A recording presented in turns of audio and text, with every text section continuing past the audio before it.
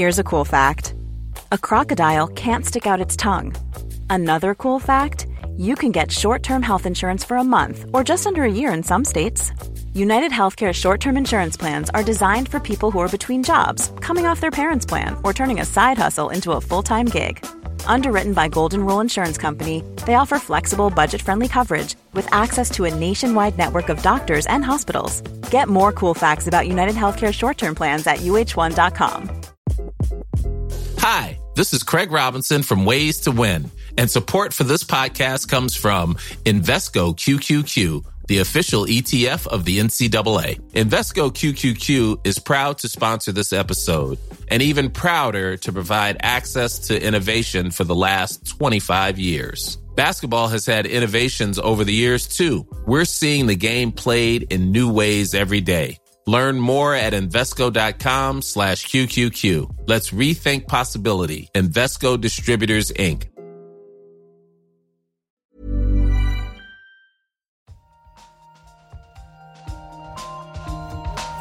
In an experiment. We don't know yet. Why is light so far? Like, it sounds so simple. They had no idea. But now the data speaks. I find this not only refreshing, but at some level astounding. Nature. Welcome back to the Nature Podcast. This week, we're diving into the ancient past and finding out about the almost century-long quest to date an ancient skull. And we're learning about an Antarctic rainforest from the Cretaceous. I'm Shamini Bandel. And I'm Nick Howe.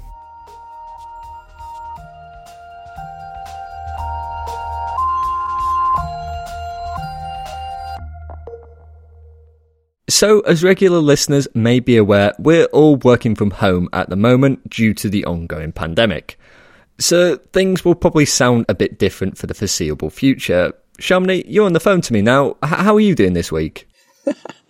I'm all right. I'm enjoying being on the phone to you, Nick. I'm here at home. I'm buried under 3 blankets, a shawl and a duvet for maximum soundproofing. Well, that sounds like very good soundproofing. Last time you sounded almost like you were in a studio, so I think you've got the soundproofing nailed. But on with the show, and first up, we have some breaking news. An ancient hominid skull in fantastic condition has been dug up just 99 years ago. Okay, so maybe this fossil hominid head isn't a brand new discovery, but researchers are still trying to unravel the secrets of the Broken Hill skull. In spite of having had a century to study it since it was dug up in a metal ore mine in what is now Zambia. It was a complete chance discovery. The site had been mined for many years, and the miners regularly reported finding bones. This is Chris Stringer, a researcher of human origins at the Natural History Museum in London. Chris and his teammates have been trying to shed light on one of the key questions about this relic, where it fits into human history. Does the skull signify a member of the line that led to Homo sapiens, or is this more of a long-lost cousin? Reporter Adam Levy got in touch and kicked off by asking what's so special about this century-old fossil. It's a beautifully preserved fossil. It's one of the best preserved of all human fossils. It was sent to the Natural History Museum in 1921 and was published soon afterwards in the journal Nature and named as a new human species, Homo rhodesiensis. And what was understood to be the significance of this skull and the species that it represented? Well, when it was discovered, of course, it was the first important fossil human to be found in Africa, so that was of great significance. And in recent years, the species that it's generally assigned to, Homo heidelbergensis, occupies a really central place in human evolution as a possible ancestor for our species and the Neanderthals. This is a fossil that was dug up, almost 100 years ago now. But understanding actually when the human who it belonged to was walking the earth, that's proved quite difficult, right? Yes, because of the circumstances of the discovery, the fact that this was a metal ore mine, so the discovery was completely uncontrolled. There was no systematic excavation at the time. So that's been one of the problems, and estimates of its age have ranged from as young as 50,000 years to as old as 1 million years. Now, of course, that's not the end of the story, because otherwise I wouldn't be phoning you up right now. What was the experience actually like of trying to pin down a date on the skull? Well, of course, it's it's been in many ways a frustrating experience trying to date the Broken Hill skull, because we've been working on this project with colleagues for about 20 years, and the more we did, the more we came to realise that the skull must have been deposited and fossilised in a different part of the cave system than everything else that we tried to measure. So it was very frustrating. It meant that we couldn't get a good proxy by dating something else. In the end, we had to try and date the skull itself because the associated materials, were different ages and were uncertainly associated. So yeah, you've got all these kind of associated materials which don't show the age of the skull. How do you now investigate the skull itself? Right, yes. Well, we applied direct uranium series dating to the skull itself. Many years ago, you'd have to take a large chunk of a fossil to do this kind of dating, whereas now the method is miniaturized and you can use laser ablation, so tiny pinpoint holes are made, and the best age estimate we can come up with is that the skull is around 299,000 years, because that age of 300,000 not only being quite young, it also suggests that Broken Hill was living in Africa alongside other human lineages, other human species, because we've got sapiens-like fossils in places like Morocco and Kenya at about 250, 300,000 years ago. It's a much more complex picture of different human lineages coexisting, and our line of evolution is only one of these, if you like, experiments in human evolution that's going on across the old world. What does that actually tell us, I suppose, to know that there are all these different humans walking about at the same time as each other? Does that change our picture of our history, of our ancestors' history? Well, certainly it changes it in several ways, because of course it means that, we aren't in that sense special. If you could have travelled back in time 300,000 or 500,000 years ago, you may not have picked the Homo sapiens line as the one that was going to survive and take over, from all the others. Another thing I noticed in the paper, which really would seem to turn some ideas on its head, is this idea that a lot of the stone tools we're finding maybe can't be credited to our ancestors. Yes, these Middle Stone Age tools have been found at Broken Hill. So the Broken Hill people may have been making Middle Stone Age tools. So it means that that industry was not the unique product of Homo sapiens. When we find it somewhere, we can't automatically assume that Homo sapiens was the maker of those stone tools. Now, it's already 100 years since this skull was dug up. Do you think at this point that's the end of the story, or do you think there are more secrets to come from the Broken Hill skull? Oh, I'm sure it's not the end of the story, because, of course, dating methods are improving and changing all the time. There could be completely new dating methods in the future that could be applied to the skull.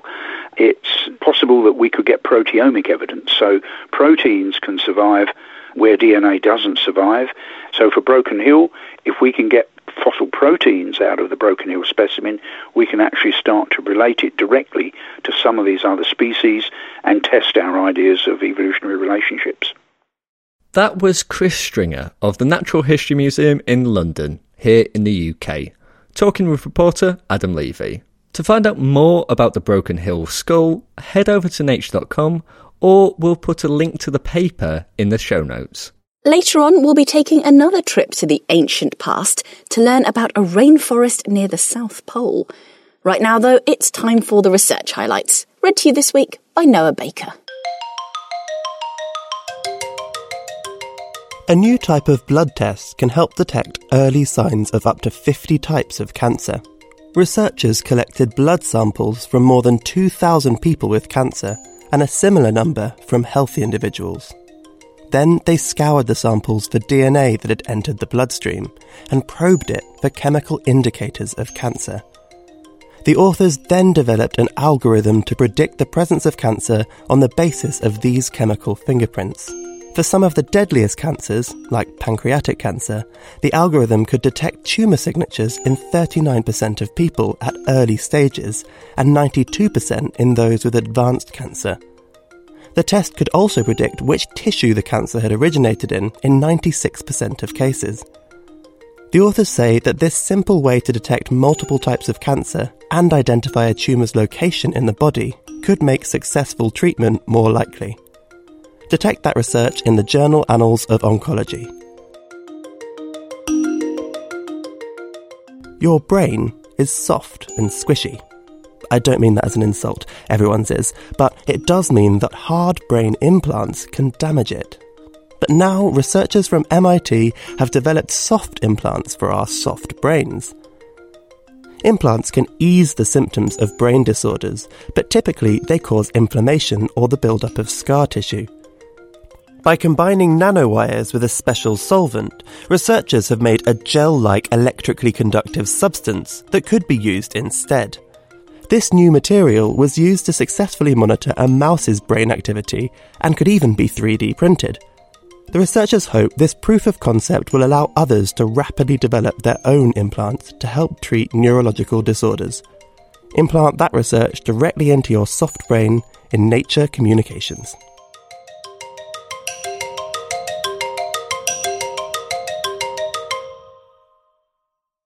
Next up on the show, we're travelling south, far south, to latitudes near to the South Pole. It's a pretty cold and icy place right now, but it wasn't always that way. This week in Nature, a team of researchers have been finding out about the very different climate and ecology that was there in the Cretaceous period, about 90 million years ago. Reporter Dan Fox called up Johan Klages, who led the research, and started by asking him exactly where this work was done.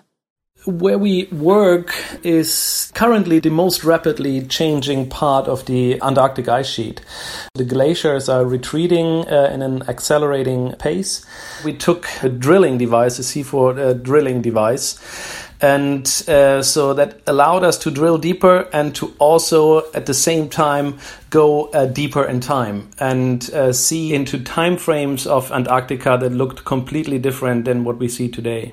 And what did you find when you dug deeper? We drilled into a completely different stuff, which was full of fossil roots of a very fine material bearing diverse taxa of pollen and spores, and we knew we have something very special. So what did these pollen and spores reveal about the environment during this period? It must have been an environment like a swampy, temperate rainforest environment. Antarctica was much warmer than we knew before and than we expected. Today, the latitude of the drill location is about 73 degrees south. But 90 million years ago, it was 82 degrees south, which means that it's only 900 kilometers away from the South Pole. And we had a mean annual temperature of 13 degrees Celsius, which is warmer than the annual mean temperature of Germany right now. And we had summer temperatures of around 20 degrees Celsius in the air, but also in the surface water. So what sort of things could have been living in this swampy rainforest? It was a diverse environment full of plants, and you have to assume that in this kind of environment you had, of course, dinosaurs, you had insects, because we also have the record, the pollen record of the first flowering plants that far south. So no one knew before that flowering plants went so far south. And so just to kind of get a real image of this rainforest, ignoring the dinosaurs, obviously, is there somewhere on Earth right now that would be a kind of similar appearance or makeup? I think the closest environment you would look at would be the South Island of New Zealand, and on the South Island, so the northwestern part. There you have pretty coastal, near temperate rainforests. But we have to emphasize this. We don't really have a modern analog for what we found, because if you look at latitudes of 80, 82 degrees north or south right now, it's pretty icy.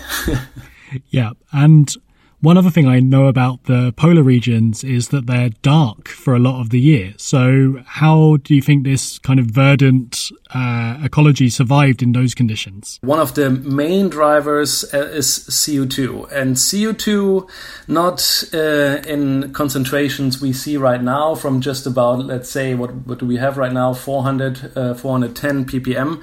No, you need something around 1,200 to 1,700 ppm CO2 in the atmosphere to get something like that. And my last question is, with global warming, Are we likely to see this sort of vegetation at the South Pole again anytime soon? We have to keep in mind that the plate tectonical configuration at the time was completely different than it is today. But at the same time, we do also everything to emit a lot of CO2 in the atmosphere. And what we showed is that excessive amounts of CO2 can be very powerful. I could imagine that we get close to CO2 levels where things will get pretty interesting. But to get a similar environment close to the South Pole like we reconstructed now, I think this is pretty unlikely. But at the same time, it shows us this already happened on the planet. We had that already. This is not fiction. This happened. It makes us aware of how fragile and flexible our planet is, and of what can happen when things go out of control. That was Johann Klages of the Alfred Wegener Institute in Bremerhaven, Germany. You can find Johann's paper over at nature.com, or there will be a link in the show notes. And if you're interested to see some of what Johann found deep under Antarctica, then we've also made a video for you. Check that out over at our YouTube channel, youtube.com/naturevideochannel. Finally on the show, it would be time for the news chat, but as I'm sure you know, everything is a bit coronavirus focused at the moment. Fear not though, we've got a new show, CoronaPod, which will update you on everything coronavirus, and that's coming out on Friday. For now though, Noah Baker is out in a field in rural England doing his permitted daily hour of socially distanced exercise. And while he's at it, he's got another research highlight for you. I've opted for a gentle walk in the countryside for my exercise today, because new research suggests that the more steps I take, the lower my risk of dying of heart problems, cancer, and other diseases, regardless of how intensively I walk. The new study focuses on a diverse group of almost 5,000 adults who wore accelerometers for 3 years to measure their physical activity. The researchers then used death certificates to determine which of the participants had died over the following 8 years. People who took more steps each day had a significantly lower risk of death than those who walked less. But it seems that steps per minute didn't influence mortality at all. The team do say, however, that their results don't provide conclusive evidence that more daily steps cuts the risk of death, because they only observed habits rather than intervening to control them. Oh, well, maybe that's enough for this walk then. You can find that study over at the Journal of the American Medical Association. That's it for this week. You can keep in touch with us on Twitter, we're at Nature Podcast, or you can send us an email to podcast@nature.com.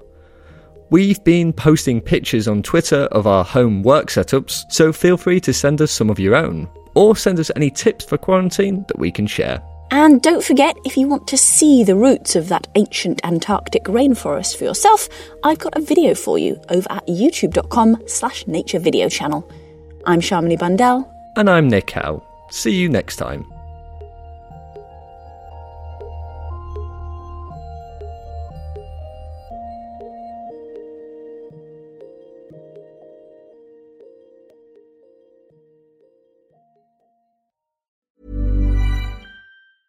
Selling a little or a lot? Shopify helps you do your thing however you cha-ching. Shopify is the global commerce platform that helps you sell at every stage of your business. From the launch your online shop stage to the first real-life store stage, all the way to the did we just hit a million orders stage. Shopify is there to help you grow. Shopify helps you turn browsers into buyers with the internet's best converting checkout. 36% better on average compared to other leading commerce platforms. Because businesses that grow, grow with Shopify. Get a $1 per month trial period at shopify.com/work. Shopify.com/work. Here's a cool fact. A crocodile can't stick out its tongue. Another cool fact, you can get short-term health insurance for a month or just under a year in some states. United Healthcare short-term insurance plans are designed for people who are between jobs, coming off their parents' plan, or turning a side hustle into a full-time gig. Underwritten by Golden Rule Insurance Company, they offer flexible, budget-friendly coverage with access to a nationwide network of doctors and hospitals. Get more cool facts about United Healthcare short-term plans at uh1.com.